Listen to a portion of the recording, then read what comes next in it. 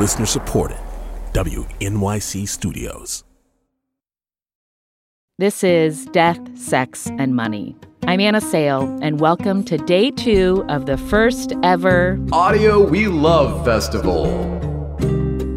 All this week, we're bringing you some of our favorite recent podcast pieces from across the audio world.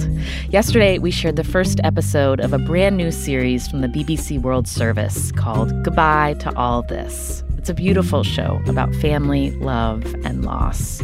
If you haven't heard it yet, make sure you go back and listen. And don't forget that this Friday, October 16th, we are closing out our festival with a very special live event featuring the hosts of the Back Issue podcast, Josh Gwynn and Tracy Clayton. Join us on Zoom at 7 p.m. Eastern Time. You can get all the details at thegreenspace.org, and that's green with an E. Today, we're bringing you an episode from the podcast called Constellation Prize from The Believer magazine. The host and creator of this show is Bianca Gaver, and this episode is called Crossing Guard. If you have been craving some intimate human connection, you're about to get some. Listen, and afterward, I'll talk more with Bianca. From The Believer magazine, welcome to Constellation Prize.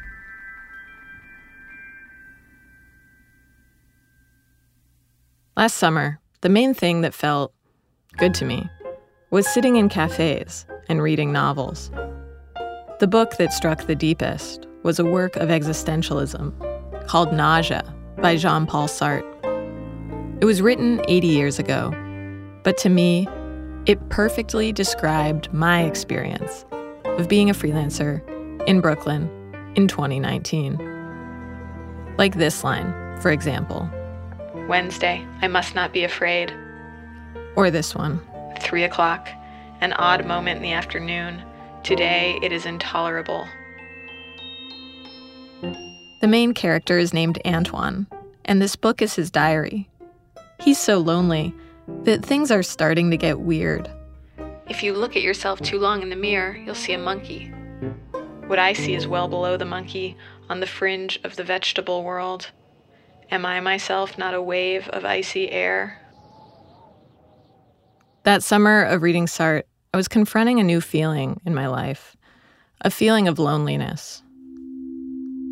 It was like there was something between me and the people I was speaking to, like I existed in another realm.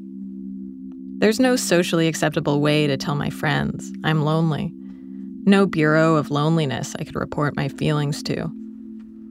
So instead, I got on the internet, and I started reading articles. I read that loneliness is a public health epidemic with real physical side effects. As a predictor of early death, it's on par with obesity or smoking. Almost a third of Americans live alone, and half say that they feel lonely. And those numbers are rising. The younger people are, the lonelier they say they feel. Then someone told me about a quote Pope John Paul II had said. You feel alone? Try to find someone who is lonelier than you. I had never paid attention to anything a pope had said, but I took this idea to heart.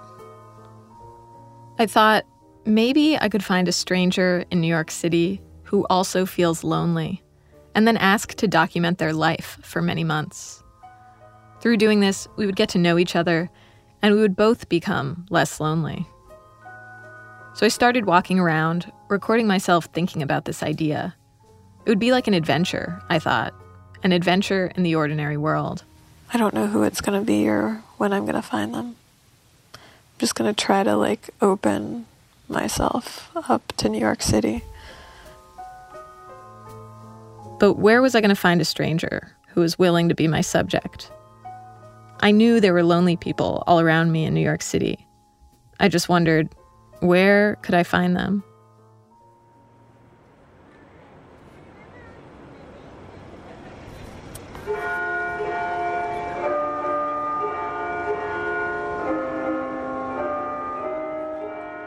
I realized that churches are places where strangers gather, where people often come alone. I figured all I had to do was find someone sitting by themselves and try to sense if they were also lonely. So I started going to a bunch of religious gatherings in New York, looking for my stranger. I went to Quaker meetings on Sundays, a spiritual reading group on Mondays, and daily mass during the week. I didn't tell my parents I was doing this because they hate religion. And for this exact reason, I found it very alluring. At church, I sat down in a pew, knocked my water bottle over. The church services were often boring, but it was the coffee hour afterward that I relished. A group of us would gather in the corner of a huge basement. It looked like someone had booked a venue too big for the size of a party. We huddled around coffee cake, Lipton tea, and stale bagels. I talked to an old man wearing a wig. I met a 9-year-old who had written a poem and dated it 2019 AD. I interviewed a businessman on Wall Street, how small the Earth is compared to Jupiter, and how small a former nun, we'd file shareholder resolutions. There's a Quaker. Even the beans were in color coordination. But none of them felt right. The process was like dating.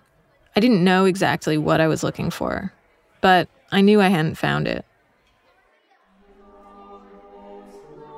Weeks went by. And then one day, at a Catholic reading group, a middle-aged woman caught my eye. I couldn't tell her age. It could have been anywhere between 40 and 60. I saw her bending down to play with the kids, even getting on the floor with them. I had always admired people who could play with other people's kids. I went up to talk to her, and she told me about making necklaces, how the beads came alive to her. And then she told me that she's a school crossing guard. The people on the street who wait to see us, but we never really stop to see them. I told her I was a radio producer, that I wanted to interview her about her life. She seemed unsurprised. She immediately said yes. Maybe she too was ready for adventure.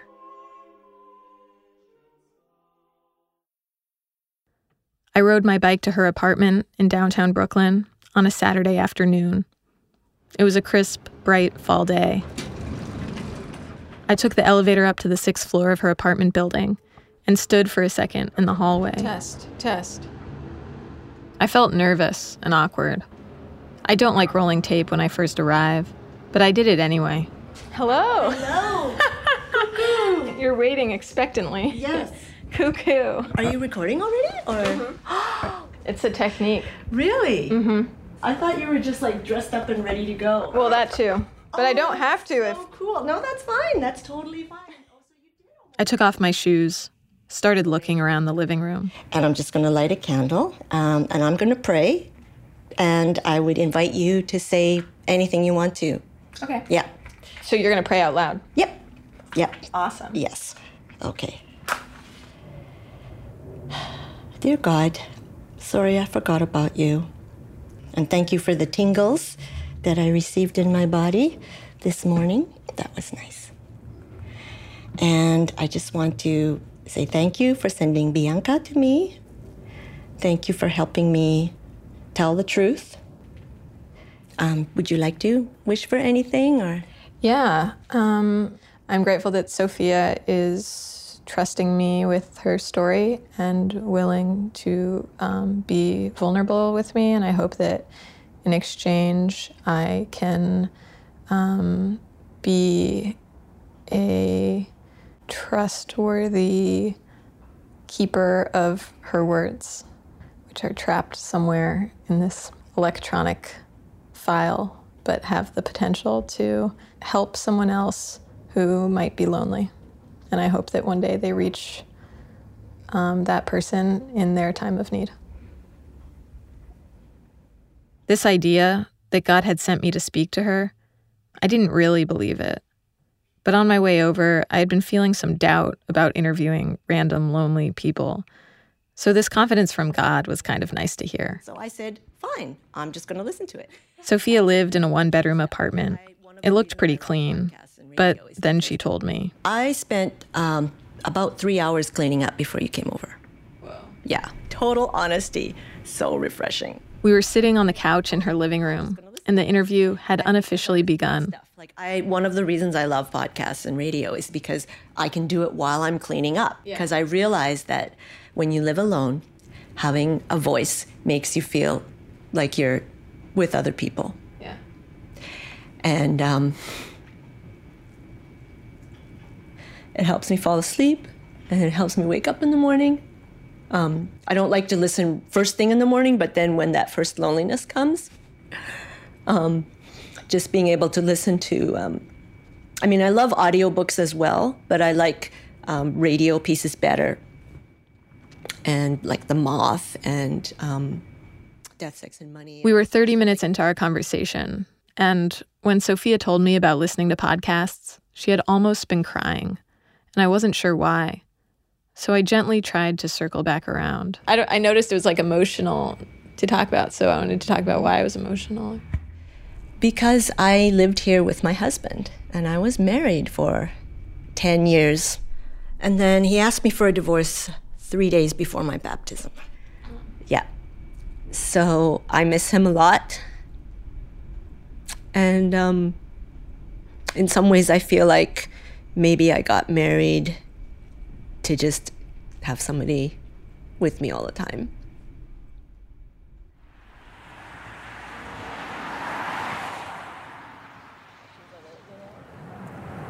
Tantum ergo sacramentum. Hey, have a good one. Veneremur cernui. It's 7 a.m.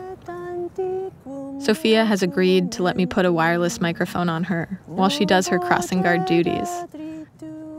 I'm crouched, wearing headphones 30 feet away. She's 5'1", 48 years old, standing on a street corner in Brooklyn. Memo book in her pocket, excellent posture. For her, one of the joys of being a crossing guard is dressing for the weather.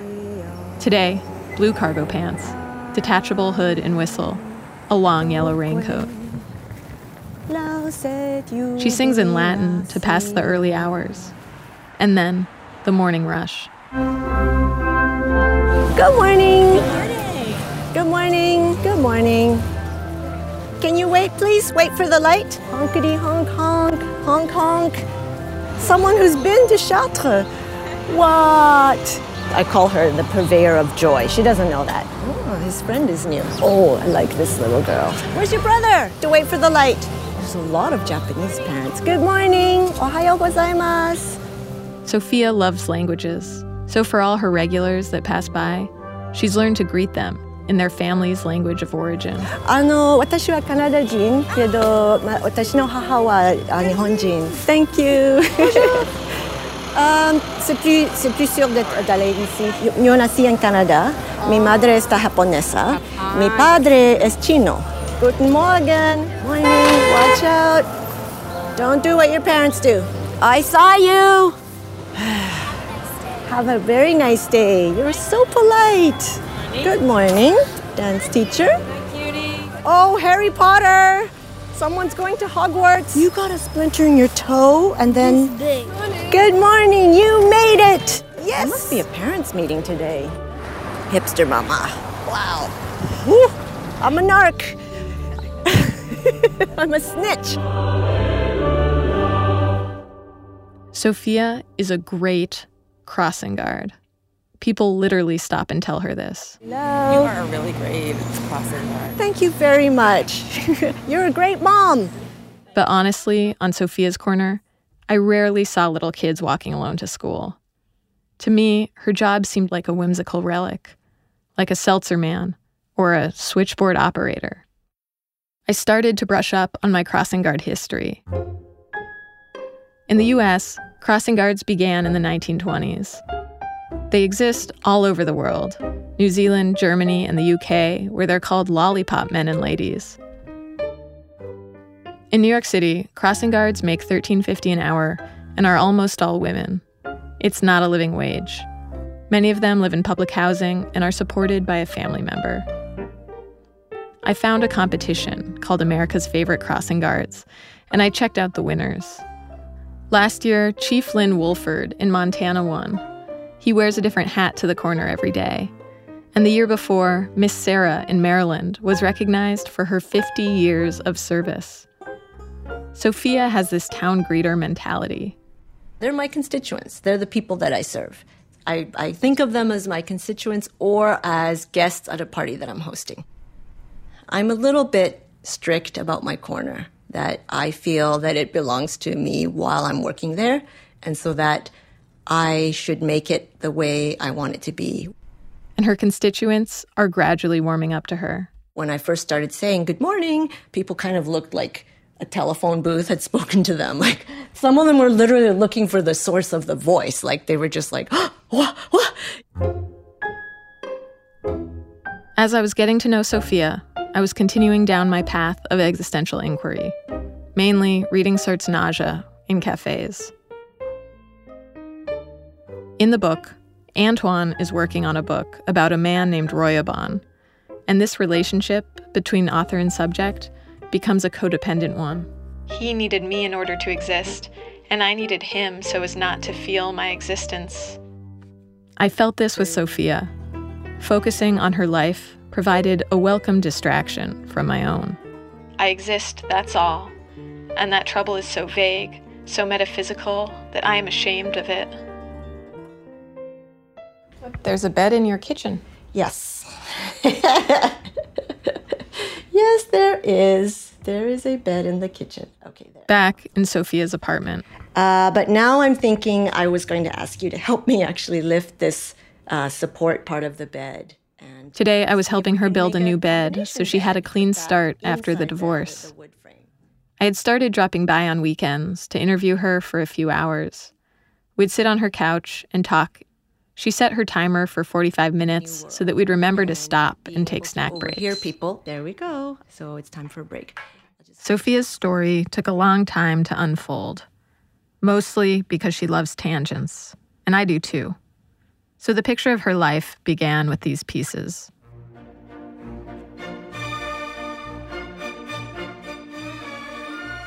I learned that she's Canadian.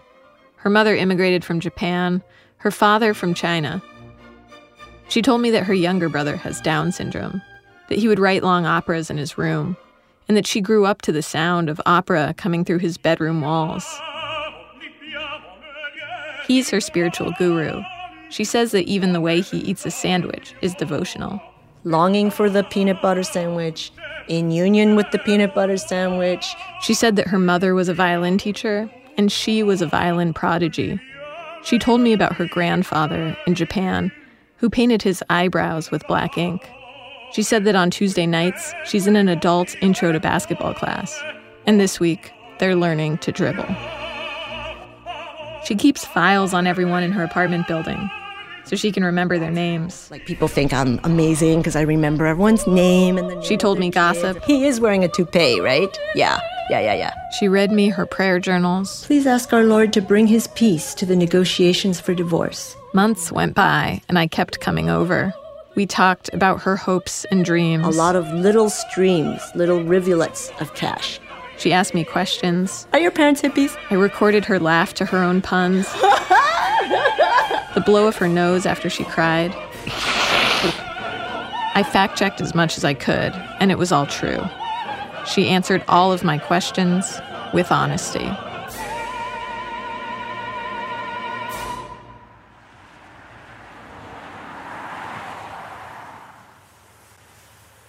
All winter long, I kept visiting the corner. I sat on a bench in my big red coat. Sophia said I looked like a big glowing flower. The repetition on the corner was starting to feel like a meditation. I really loved being there. After a while, I knew all the regulars, and the morning unfolded like a choreographed dance. It began with the fully loaded food carts waking up in their lot across the street, and their drivers guiding them over the crosswalk with no control. This thing is like a big boulder coming down a mountain. Enter the old Italian man who shouts, "I love you, I love you." You take care of me. Mm-hmm. Buen provecho. And then... Oh, this is Meals on Wheels. Turkey, bean, chili. Oh, it's lunch. It's lunch, but we're early, so... That's right, yeah. Turkey, bean, chili, and rice. I could eat that. Then the police car. Well, I wave to police cars, but they usually don't wave back to me. But that's okay. We're at the bottom of the totem pole. Then the 3 dogs that she's named after the 3 tenors. And you look like Carreras. The kids who don't like to be crossed. That's rebel number 2. Yes, victory. The mom who is always late. Lord have mercy on her heart. Perhaps she works the night shift. She has rituals with many of the kids. And when she misses one... They're looking back and hoping that I'll catch their eye.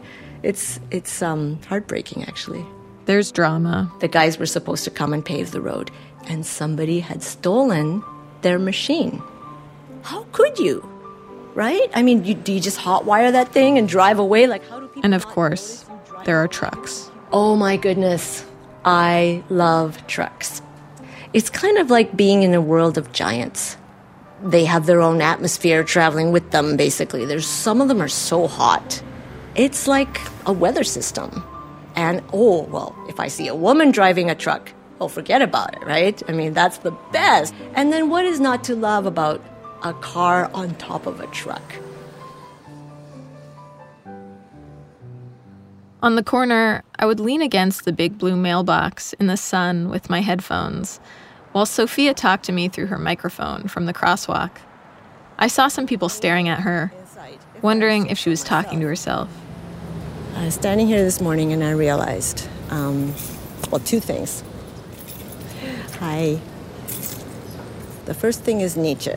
Nietzsche, do you know the thing about the eternal return? Okay, so he says a great way to think about your life is that for everything, every decision you're making, everything you do, you say to yourself, what if I had to live this life, exactly the life that I've had, eternally, just over and over? It's like reincarnation, but the same life. So then Nietzsche reminded her of Camus, and Camus reminded her of the myth of Sisyphus, pushing a boulder up the hill. I'm starting to identify more with manual workers who work with their bodies. And you know what? If you push a boulder up a hill all day, you're going to have a good sleep. You're not going to have problems with insomnia.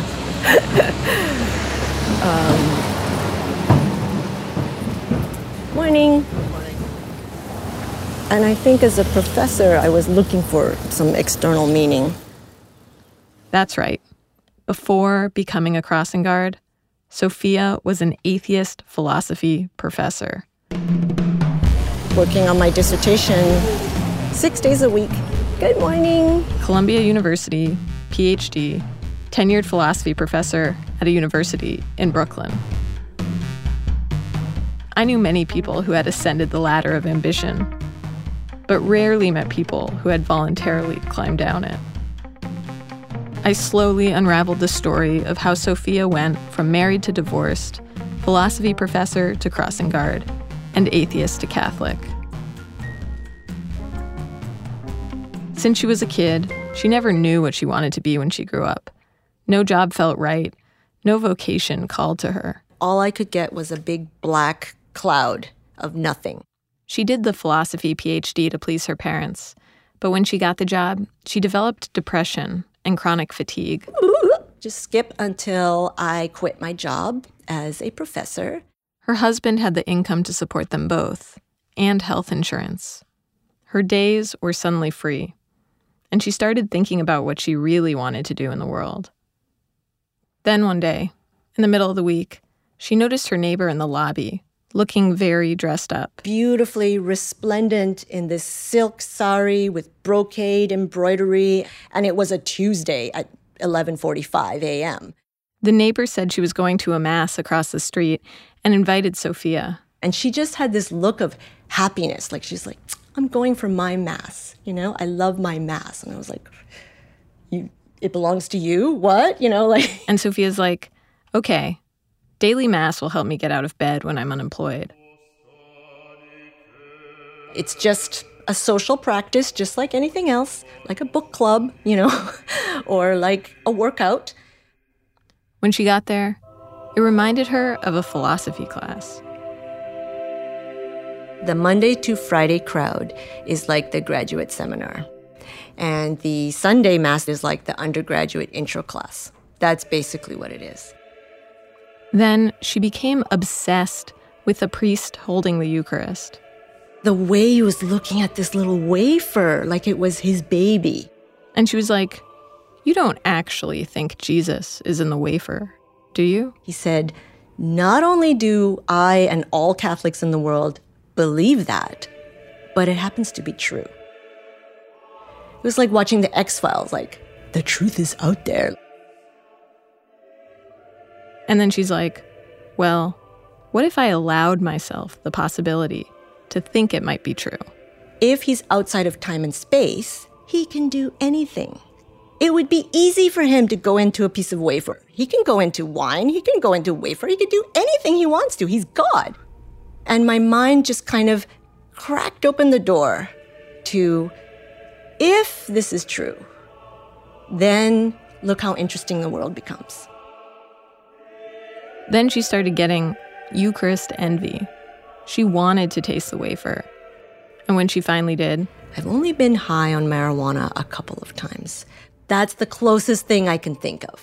And it was kind of like, you know, like the world has all these sharp edges and pokey things, and nothing really hurts as much as usual.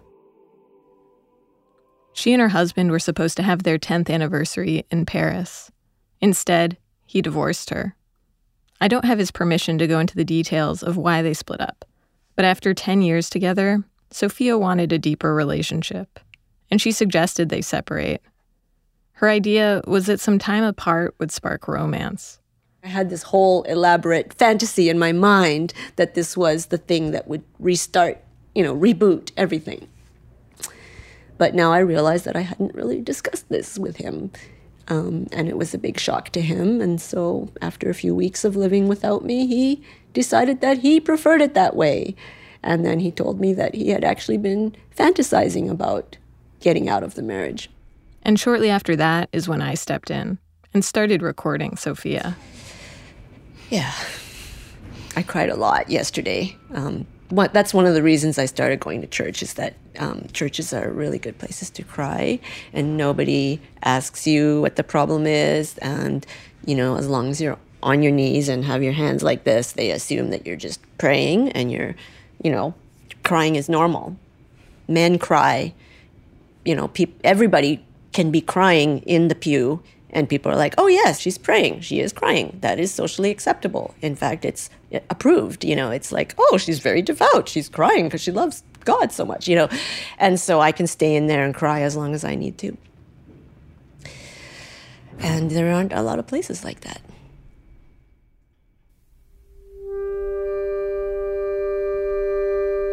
After the divorce, Sophia had 60 days before she would be off her husband's health insurance. She started looking for a job that included benefits that would still give her enough time to figure out what she really wanted to do.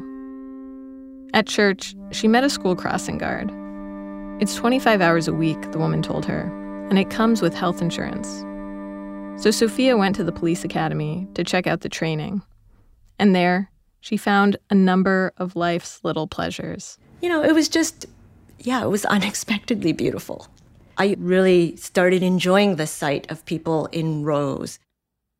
Sophia's appreciation of these moments was so apparent, so contagious, that when she started opening up to me about her depression, I was startled. She told me that suicide is a regular thought for her, that her younger brother is the main reason she stops herself. At first I thought, how could someone who finds so much joy in a uniform supply store feel that way? But I realized it was a desperate type of joy. She needed the joy she experienced on the corner for survival. Because I have considered suicide many times and think about it a lot, I realized that I need to, squeeze the joy out of everything I can. Like, I need reasons to live every day. And if a white glove makes me really happy, then I'm going to take that. And if a bite of brownie, it makes me really happy, then I'll take that. This attunement to life's little pleasures was my favorite thing about being on the corner with Sophia.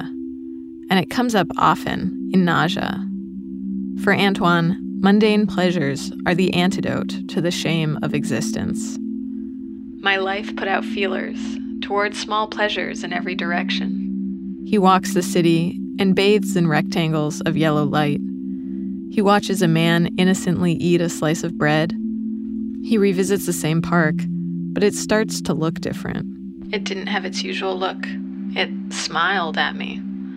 I felt violently that I was having an adventure. For Sophia, the Catholic Church was masterful at creating these moments, like communion, for instance. We're not supposed to receive communion more than once a day. But some of us do. You? Is this a confession? Yes, I am unrepentant. Now Sophia has been a Catholic for 2 years and a crossing guard for 1. But the pay is so low and there's so little recognition that she's had to keep convincing herself that she's on the right path. Maybe I've already had my time of leadership in the spotlight. And now the rest of my life is just living in the shadows, being mostly invisible. That would be such a relief if I could just do that and people didn't expect more from me. So I think I expected more of myself. And through prayer, I have started to realize that it would be completely fine for me to stay where I am.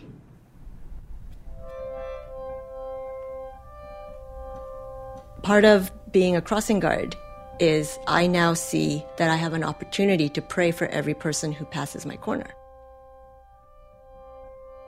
And now I feel like, well, it's part of my job to be the person who is looking out for everyone on the block.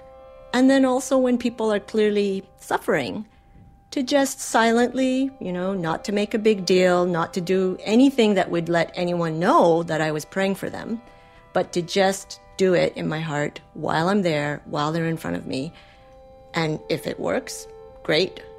If it doesn't work, it still does something for me because it's getting me into the habit of having empathy for people and wishing them well. Is this an emotional topic? A little bit, yeah. Well, to be honest, I feel sad that I did not grow up with a lot of people I knew praying for me. It's sad that there are some people who don't have anyone to pray for them. And whenever I think of that, that just makes me sad, that there are many, many people that I see on the street who don't seem to have anyone who prays for them or anyone who really cares if anything happens to them. And I feel like everyone should at least have someone to say goodbye to them or to bury them, I guess. Do you fear that for yourself? Yes. I do not have children. My brother is 11 months younger than me, but people with Down syndrome tend to die earlier. My parents are older than me. Someday, someone's going to get this apartment, and I don't know who. I don't know who to leave it to. And so basically, I have no heir or, I don't know who's going to bury me, basically. Yeah. I'll bury you.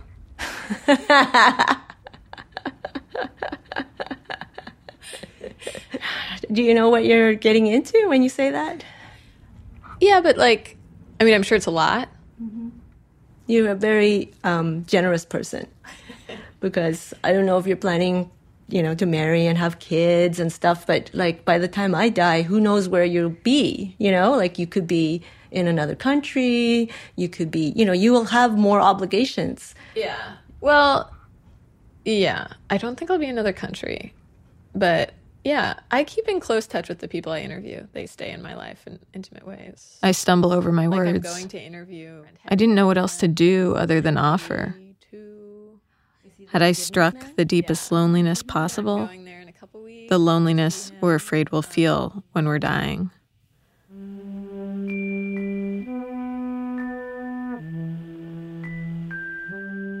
My time with Sophia had helped my loneliness, but it had not solved it.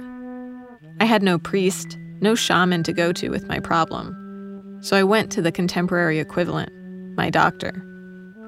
When I told her about my loneliness, she prescribed antidepressants. I wanted to tell her that I wasn't depressed. I was lonely. I was lonely because I lived thousands of miles away from my parents, because I grew up thousands of miles from my grandparents, because my mom was an immigrant and we were always reaching across different cultures. I wanted to tell her I was lonely because I was beholden to no one. Nothing was expected of me, and I had no responsibilities other than my own material well-being, which meant that I fought with my roommates about money. I wanted to tell her that I lived a life separate from the rhythms of nature, and I wasn't born into any belief system, that moving my car for street sweeping had become a cherished ritual in my life. But most of all, I wanted to tell her that my loneliness was beyond the physical and into the spiritual realm.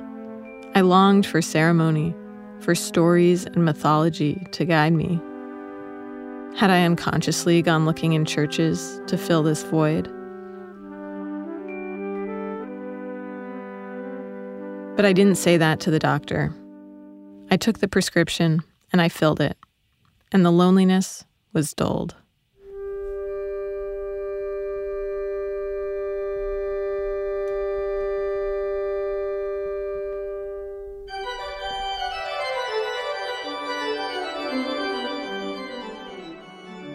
It's been 6 months since I started following Sophia. I'm in an Antoine mood again. Where shall I go? What shall I do? Back to the long walks with my hands behind my back. Morning.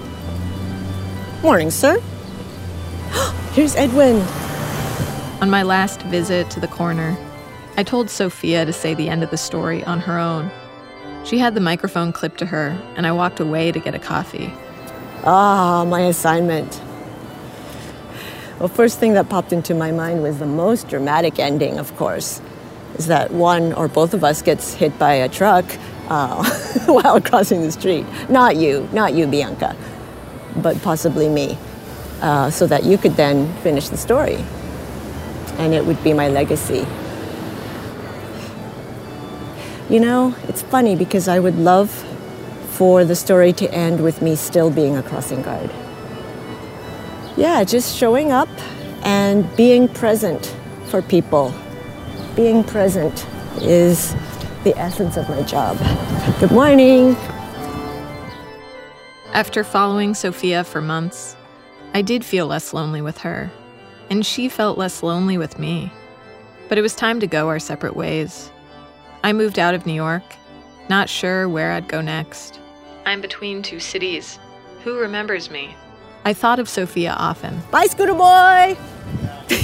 Standing on a New York City corner, talking to the Meals on Wheels people. Thank you so much for feeding our old people. Thank you, you're welcome. Without you, I'm sure they would die. I feel something brush against me lightly. I dare not move. I'm afraid it will go away. Something I didn't know anymore. A sort of joy? Sophia. If only I could capture her. Then I could feel less lonely. I could think about her life as something precious, almost legendary. Tomorrow is a school day. Tomorrow it will rain. Tomorrow it will rain in Brooklyn. Tomorrow the crossing guard will wear her yellow jacket. It flows in me. Gently. Gently. I exist. It's so sweet. So slow.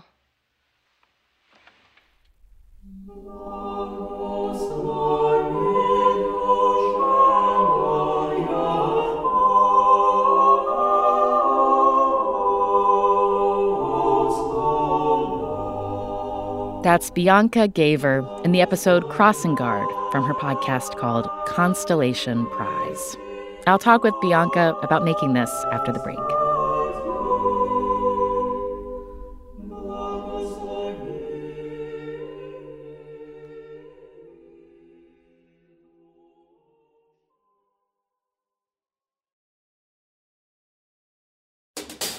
Hey, I'm Afi Yellowduke, and I'm one of the producers here on the show.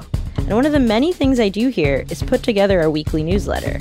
Each Wednesday, we send out an email with behind-the-scenes updates from the show staff, letters from listeners, and story call-outs for the episodes we're working on. And of course, every week, there are new recommendations of audio we love. and think you will too. I'm just jumping in quickly to say it's a really good newsletter. Affy does a great job, so you should definitely sign up. Thanks, Anna. Subscribe right now by going to deathsexmoney.org/newsletter or just text DSM News to 70101. And thanks, as always, for listening.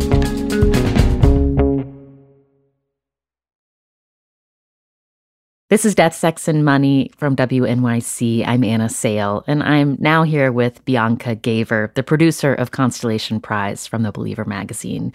We heard the first episode from that show, Crossing Guard, before the break. Hi, Bianca. Hello. Thanks for having me. Congratulations on your show. It's such a special thing to get to listen to.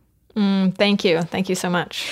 When you think about how to describe this particular piece, Crossing Guard, to people, do you describe it as a profile? Do you describe it as an essay? Like, what are the words you've found yourself using? Yeah, I do describe it as a bit of both. I mean, I've always been really interested in character over plot, primarily. And so the conceit of this story was that I would get to just really go in on character. And it would be like a complete dissection of one character who I chose at random. And so, yeah, that's pretty much, I don't know. I actually don't need to describe it to anyone usually. This is my first time. I'm just like, listen to this, please. And I've been in a pandemic, so it's just, all over Twitter. So it's an honor to even be able to describe it at all. But I do, like, when I'm describing the podcast to people, I guess I do use the word performance art sometimes because it is a highly conceptual episode in the sense that, like, I went into it with a concept, almost the way a piece of performance art would begin with a concept. And you also talk about finding Sophia, meeting Sophia, because you were lonely and looking for other lonely people. Are you feeling lonely right now? Yeah, I think I always feel lonely. I mean, loneliness and anxiety are two constant themes in my work, and it's a bit of an obsession. And even when I'm around other people, I feel lonely, not in a like pity me way, but in a sort of spiritual way. And I think part of that comes from having grown up in this time, like with atheist parents and like not a strong sense of community or belonging or, no religion to belong to. And so I think there is a kind of searching to fill the void, which is loneliness is one word for it. It's hard to fully describe, and my work is constantly trying to describe it. But apparently Sartre felt it too hundreds of years ago. Or not hundreds of years ago, decades ago. So, yeah. Yeah, I'm interested that you said it growing up right now, and then also it's both feels like a specific phenomenon right now, that feeling that you're describing, and also like a timeless feature of being human.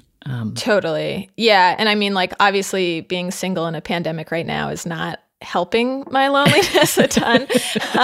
And obviously this piece was produced before the pandemic, and we released it in the pandemic. And I was like, is this going to work? Is this going to feel weird? But it ended up really resonating with people, because if you are single right now, or, even if you have family and you're stuck with just one or two people, it is a very isolating time.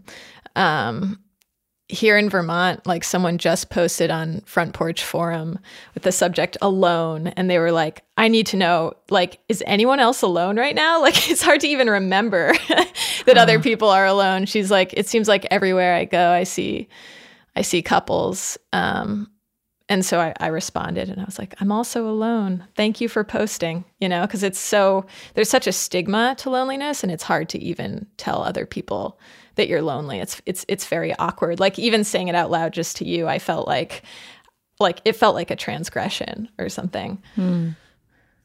That's I like that conversation happened on a place called Front Porch Forum. Also, there's something really sweet, like thinking about you two shouting across to each other from your front porches. Oh my where gosh, you're by yourself. I need to do a piece about Front Porch Forum. It is insane, the post. Like, this one person has been trying to give away a rooster for like 6 months. And like no one wants it. And they're like, still have the rooster. Anyone?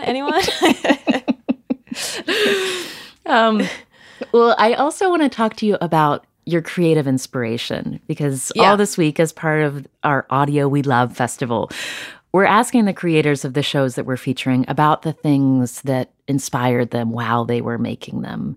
So you already mentioned Jean-Paul Sartre, who you talk about in the piece. Yeah. What's something else that you were sort of either going back to or thinking about as you were making this, something that provided you inspiration?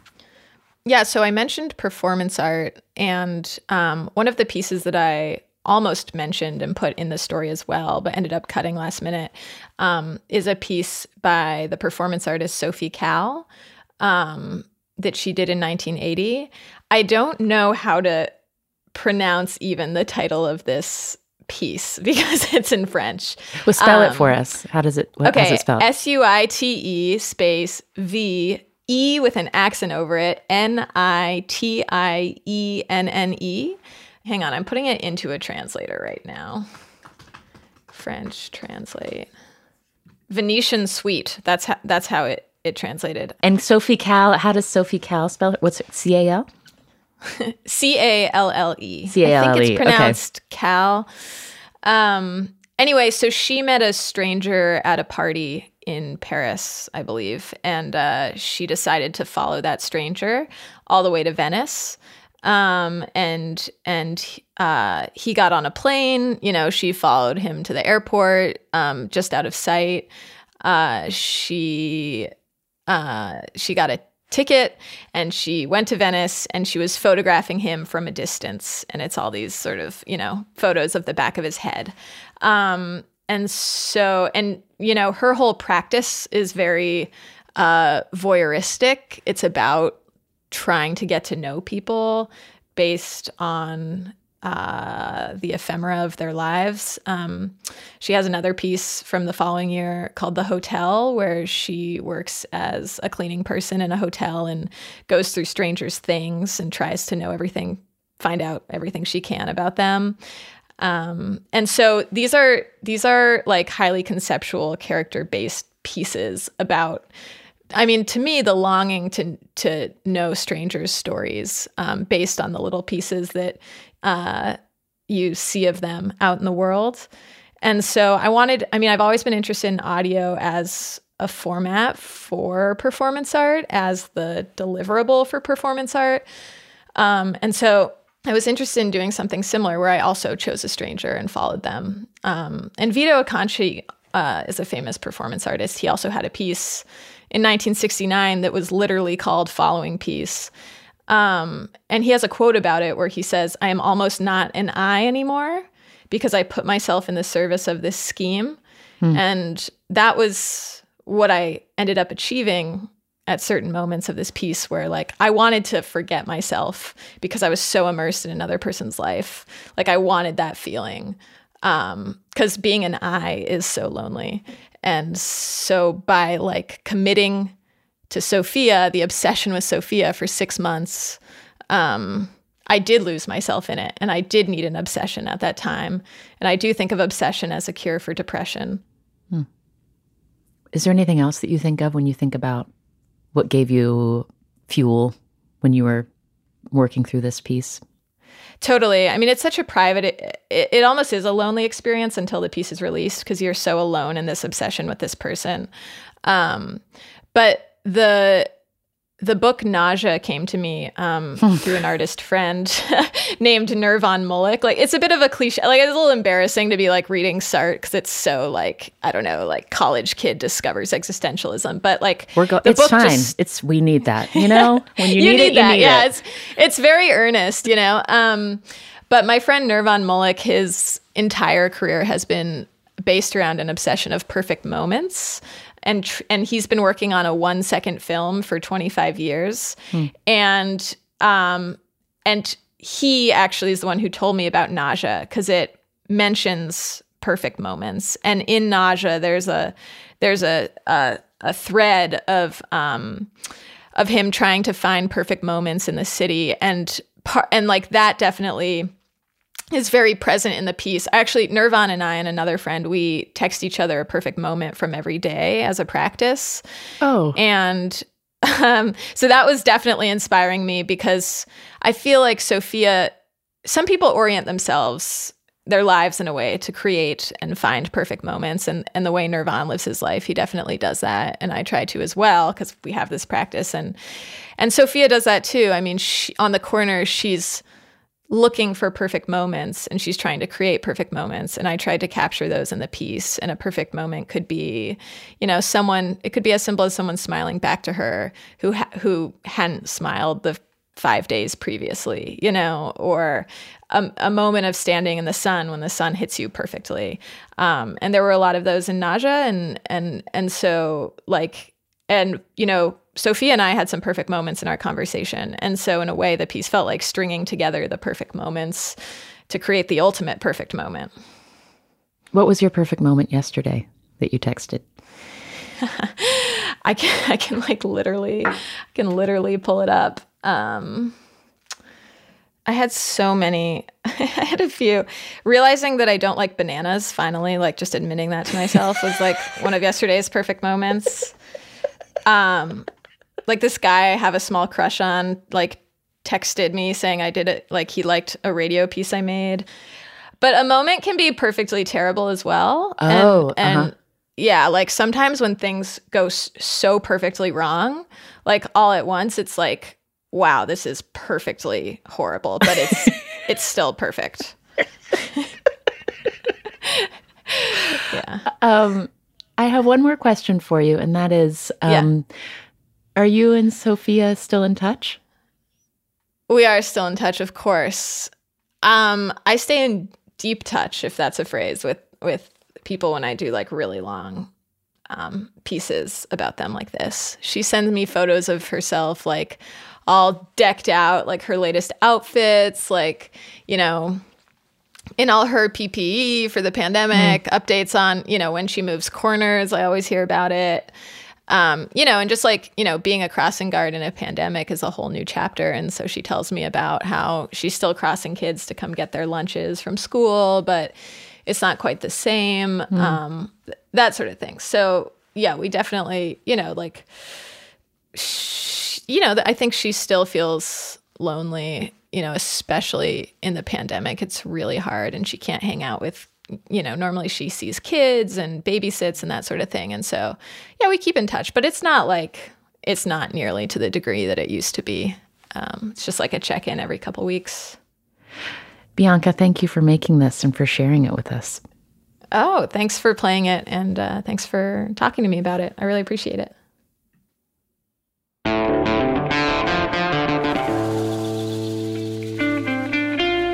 You can find Constellation Prize from The Believer magazine wherever you listen to podcasts. Crossing Guard was written and produced by Bianca Gaver. It was edited by Hayden Bennett, music by Zubin Hensler and Stellwagen Symphonette, mixing by Zubin Hensler. Special thanks to Lily Allen, Jacob Bloomberg, Andrew Leland, Laura Irving, Kaveh Zahedi, Jay Allison, and to Sophia. If you'd like to subscribe to The Believer magazine, we have a discount code for you too. You can enter it DSM for 20% off. Death, Sex, and Money is a listener-supported production of WNYC Studios. Annabelle Bacon is producing our Audio We Love Festival. The rest of our team includes Katie Bishop, Affie Yellowduke, Emily Botine, and Andrew Dunn. Special thanks to Michelle Hsu for her work on the festival. The Reverend John DeLure and Steve Lewis wrote our theme music. I'm on Twitter at Anna Sale. The show is at Death, Sex, Money on Twitter, Instagram, and Facebook. And don't forget to sign up for our weekly newsletter to get Audio We Love recommendations every single week. Just text DSM News to 70101. There's even more Audio We Love coming your way tomorrow. You've never told me this before. So you also wanted to be a cheerleader? Yes, because they look so cute with the little skirts, and they were so popular. I'm Anna Sale, and this is Death, Sex, and Money from WNYC.